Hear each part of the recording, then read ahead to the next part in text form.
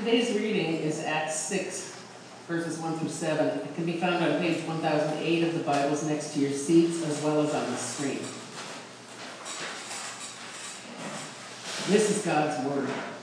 In those days, when the number of disciples was increasing, the Hellenistic Jews among them complained against the Hebraic Jews because their widows were being overlooked in the daily distribution of food. So the 12 gathered all the disciples together and said, "It would not be right for us to neglect the ministry of the Word of God in order to wait on tables. Brothers and sisters, choose 7 men from among you who are known to be full of the Spirit and wisdom. We will turn this responsibility over to them, and we'll give our attention to prayer and the ministry of the Word."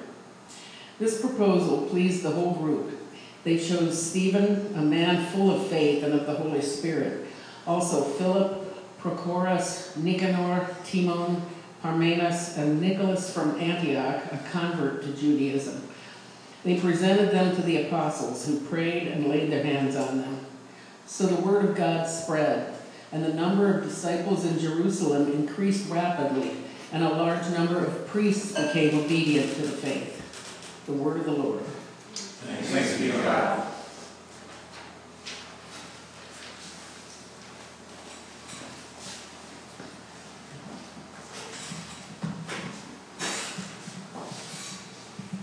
Let's pray. God, thank you for bringing me from Grand Rapids. Thank you, God, for the way you collect people. Wherever, Jesus, wherever your word goes out, communities of people spring up and they start to commit themselves to each other. And they say, hey, we were beggars looking for bread, we found some bread. And then they invite other beggars to find the same bread. And some of us come today with broken hearts. And maybe no one really knows how deeply the brokenness goes, but here we are. And some of us come today with overflowing, joyous hearts. And probably all of us with a level of distraction because of the culture we live in, and our own human hearts that wander. Thank you that you teach us that we're actually more broken and worse off than we think we are. And at the same time, so more affectionately loved than we could hope for. In your name, amen. Amen.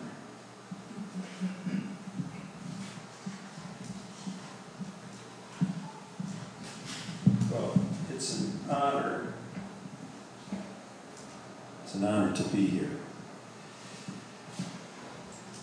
And where'd Mark go? There you are. My memory of Mount Hermon is that I watched you for a week, not just you. And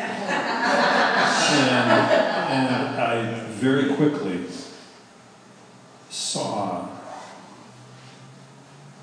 the leadership in you. I just saw it. Key moments when tenderness came out of you instead of one-upmanship or something like that. And I think I called that out in you. I think I said to you something along the lines of, I think God has a call in your life. So that's what I remember. Let me tell you a little bit more about myself. God loves his bride to be multicultural, multi-ethnic.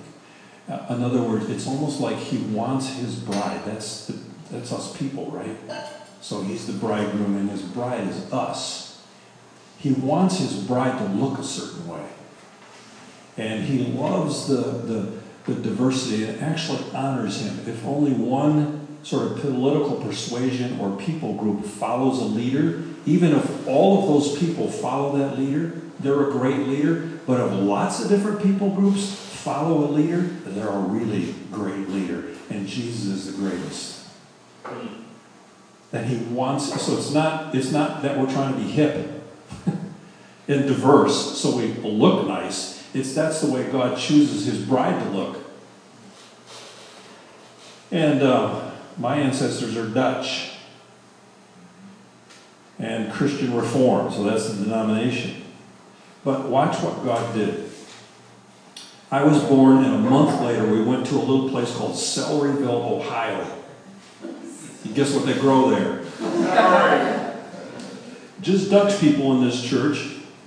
But my father, who's an evangelist, was reaching across, and there were migrant workers from Mexico already there in the celery fields. And he felt a call on his life to reach out to them and planted a church. And now I remember being at the dedication. I was 4 years old. I don't remember my father's feelings at the time. He told me later, but he said, the day we dedicated the Mexican church for the Mexican migrants, I felt something was wrong with it. Why weren't we together? They spoke English too. We moved from there to Florida, so I'm a preacher's kid. We moved from there to Florida, and he was a church planter, and the very first convert was a Native American called Mike Penqua. And he became so close to our family that he was there for supper usually several days a week. We moved from there to Grand Rapids, Michigan, into an African American neighborhood. So most of my white friends didn't dare come down there. They felt a little threatened. And my friends were mixed from many races, but in my neighborhood, it was my black friends. When I was 13 years old, on April 4, 1968, does the date ring a bell with anybody? Yes. Martin Luther King is shot. My dad, I think he's 39. He's the same age as Dr. King. So if Dr. King were alive, he'd be 88, because my father's 88. Walter Cronkite is saying on the television, for you young people, that he's a news guy. He's saying on the television that King has gotten shot. I know my father would want to know this, so I run upstairs and get him and bring him down. He's standing next to me. I'm sitting on the floor, and just the television screen on. And I notice next to me there's little drops in the carpet. And I look up and my father's weeping. I'd never seen my dad cry. Now, surely he had before that, but I didn't see him weep until then. So those tears dropped like seeds into my soul. They evaporated, the tears did, but not really. They were in my soul. So that's my growing up days. And the church, my father is calling the church to welcome in people that were African Americans. My father spoke about Martin Luther King in ways that no other white people did, with respect. Years later, fast forward, I get married. And Melanie and I decide, let's start a family. It didn't work. As she used to say, not for lack of trying. That's my wife. Eventually we decided we're going to adopt. By that time we'd been married, I think, 6 years. And they said to us, if you want a white child, it'll be another 5 years. But children of color, there's lots of them that need to be adopted. That's part of the legacy of race in our culture. So we adopted 3 children. They're now 35, 32, and 29. And they're all mixed race, black, white. That changed my life. Changed my life. So God prepared me to be a pastor in a mixed race, multicultural church. I can see it now back from my childhood. Amazing what God does. I used to ask my dad, why are we in this neighborhood? Why can't we move out there with all my white friends? And here's what he said. Jesus moves toward need, not away from it. Okay, Dad? let me say a word about how this changed my life. Well, my son, who if he walked by, you'd say he's either Arabic or he's black. That's, he's mixed race. When he was 16, so he's 32 now, I would sometimes, when we would go into a store, I would stay outside. I'd say, just a minute, I'll be right in. And he didn't know what I was doing, but I was watching him go in the store and then how they related to him. And then I would walk in behind him and notice the difference. Things like that. Got real personal for me. So he made me pastor of this mixed race church. And one of the ways I speak about our church is that we are mixed nuts. And maybe that sounds like a put down.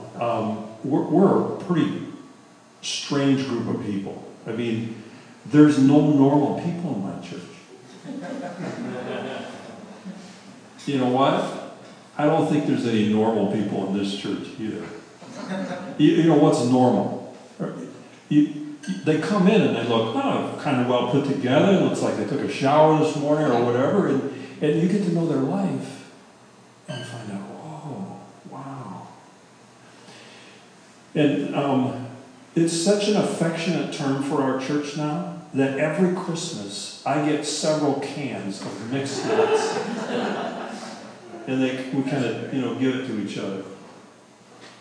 In mixed nuts, the nuts don't sort of get blended together. It's right. It doesn't turn into a sort of bland vanilla or something like that. Each nut has its own taste, its own flavor, and its own texture. And then together, they taste better yet. So that's just a little sort of introduction of myself and my congregation. I'm going to talk about this text a little bit because what happens here in Acts chapter 6 is the very first time the church runs into, and it happens right away, doesn't it? The church runs into this cultural problem. And what happened is, if you got the text in front of you, I'm going to refer to the text. You don't have to have it in front of you, but if you've got it, I'm old school, so I like carry a Bible around. If you got it on your phone, that's okay too. So what happens there is that it's right away, it's right in front of you, that Hellenistic Jews, right, are being left out of the daily distribution of, they just call it daily distribution, I think it's of food, bread. So the Hellenistic, well, who are these Hellenistic Jews? Well, some of the history of Israel is that they got taken over and sort of overrun, the northern kingdom and the southern kingdom, and then the Jews got spread all over the Roman Empire. So they're everywhere. In fact, in Acts chapter 2, Peter is preaching, and they're from the Parthians and the Medes and the Persians, and they're from Cyrene and North Africa and Egypt, and 15 different culture groups are mentioned, and they're all Jews, but they actually are of these different cultures, and most of them speak Greek. It's kind of like the English language today, which is kind of an international business language all over the place. Well, Greek was like that back then. So culturally they were Greek, even though ethnically they were Jewish. And when the church got going, these people that were Greek culturally were sort of on the outside. Obviously the communication didn't go to them like it did to the Hebrew-speaking Jews. So, right, there's the Hellenistic Jews and then the Hebraic Jews. So the Hebraic Jews, they're like true blue. Like they know, I mean, it kind of goes like this. This is what I imagine anyway. They eat the same food. They tell the same jokes. They make decisions the same way. They know the same music. Whereas the Hellenistic Jews, it was all different. Much different. And the Hellenistic Jew widows are being left out of the distribution. It's about economics and communication. You see what's going on here? By the way, if you go look at Peter's sermons in chapter 2, let me look it up. There's all these people. I'm in chapter 2, verse 7.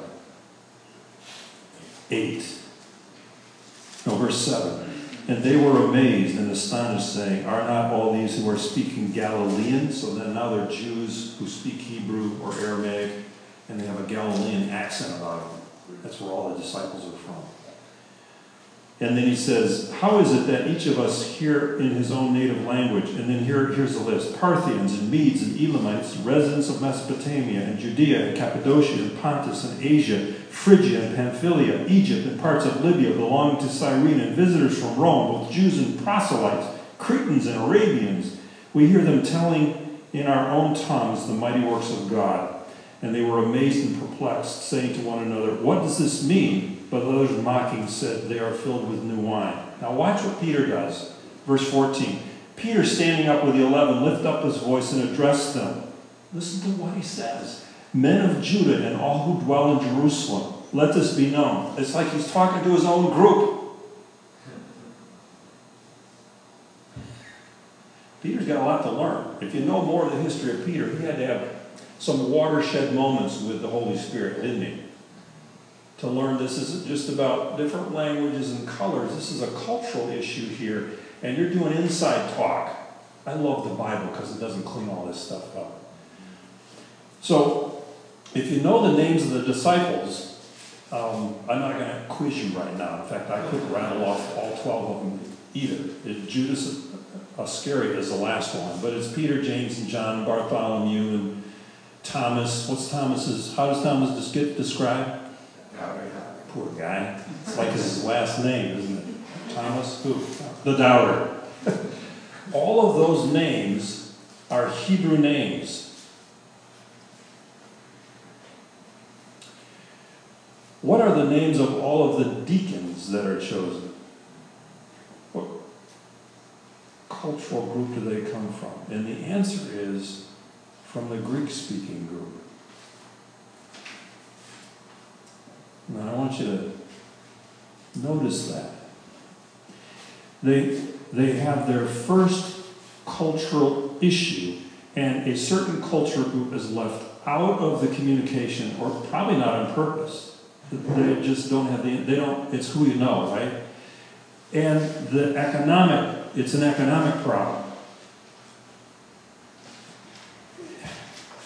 And it's become a problem, and there's so many people there that the disciples say, the 12 who are the leaders of the church, and remember, they're all of the old school, true blue Hebrew group, all 12 of them, say, we can't deal with this because we got to keep preaching and teaching, but we need to take care of this issue.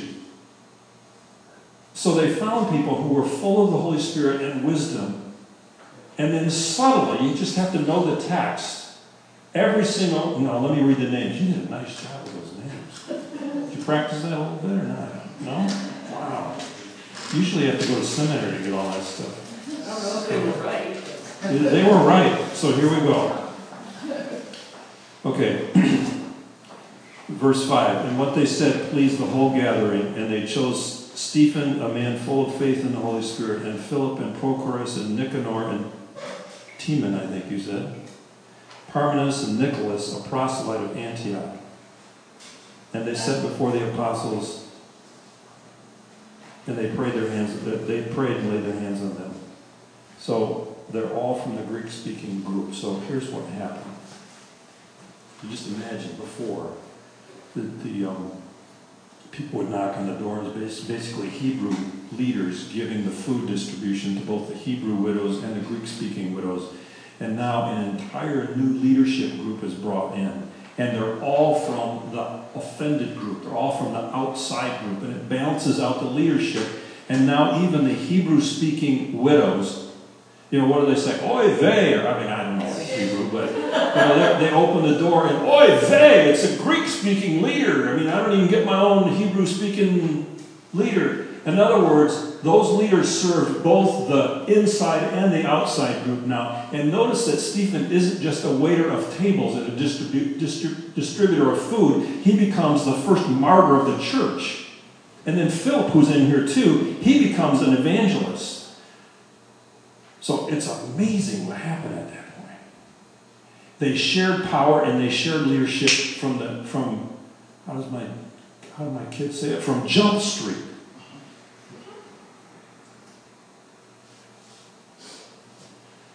Okay, now I'm going to do a little application, and then I'll pray. So I'm not going to be long. How am I doing on time? Okay? All right. So when I'm in seminary, I get to know Pastor Dante Venegas, and he describes himself as a black Puerto Rican from New York City. And he's my partner in ministry, although that happened later. So this is while I'm in seminary and getting to know him. And he takes me to the prison on Sunday morning. And he spent about 20 years of his life in and out of jails and prisons, and one of them was Leavenworth. I mean, this is a serious federal prison. And become wonderfully converted out of drug addiction, and one of the most brilliant people I've ever met. By the way, one of the things I notice about drug addicts is a lot of them know a lot of stuff, and a lot of them are very artistically talented. Anyway, Pastor Dante, 19 years older than me, and when he went into the prisons, he was like Billy Graham. I mean, he could preach, and it was amazing. Well, I became his partner in ministry, and about 2 years into it, so we're co-pastors on purpose because we have a multi-ethnic church. And we're at a meeting, not a worship service, but a congregational meeting, and we're going back and forth, and he's saying something to me, Pastor Dave, what do you think of this? And I would say back to him, and Dante, what do you think of this? And we would partner together, and Dante, what do you think of that? And Dante, would you lead this? And he would say to me, Pastor Dave, can you do this? Have you noticed any differences here? You did. So afterwards, we're in his office, and he would let me know when things weren't right. I didn't have to guess. He wasn't nicey nice. He loved me dearly, and he was mad. He slams the door. I said, you're upset. Yes. I said, well, what's going on? He said, you don't even get it. You don't realize what's going on. I said, no, tell me. He said, I kept calling you by your title, Pastor Dave, and you would use my first name. And yeah, I said, that's your name. And he says, then he does this. He says, sit down, I got something to tell you. He said, you are blowing it with all the African American families. They are watching you, and you don't even know what you're doing. I said, what are you talking about? And he said, you need to use my title every time we're in public. It's a title of affection and respect. And then he gave me a little history lesson, and he said, until about the mid-60s, the only black man in the United States who wouldn't lose his job or his income just because of what he said was the black pastor, because he's the only one who was paid by black people generally. And he usually was the most educated man in the community. He was the one they went to. He was like chief of the tribe. And the men in the congregation, still to this day, but he said the men in the congregation in black congregations would get called by their first name, or hey, or boy, or something like that. And they're going to have at least one man in their congregation who is always addressed by his title of respect. And furthermore, he says to me, I'm kind of shrinking in my seat. He said to me, and if the white men in the town drove Cadillacs because they owned businesses, they would scrimp and save and do whatever they could to get their pastor a Cadillac if at all possible, which changed my view of black pastors driving Cadillacs right away. He says, of course there's problems in the black church, and of course there's pastors in the black church who have used that in ways that are bad. And some of them are members in our church. They're refugees from black churches. But he said, if you don't understand that history, you have no idea why. He says, haven't you noticed that black families in this church never allow their kids to address you by your first name? Never again did I address him in public, really even in private, by his first name. And then he said this, in the African American church, if you want to get something done, generally speaking, you need to go through the pastor. He said in white churches, you need to go through the right committee and have the right policy. He said they both have their strengths and weaknesses. I learned so much in 20 minutes that I thought I knew. And I realized this is not about color. This is about culture.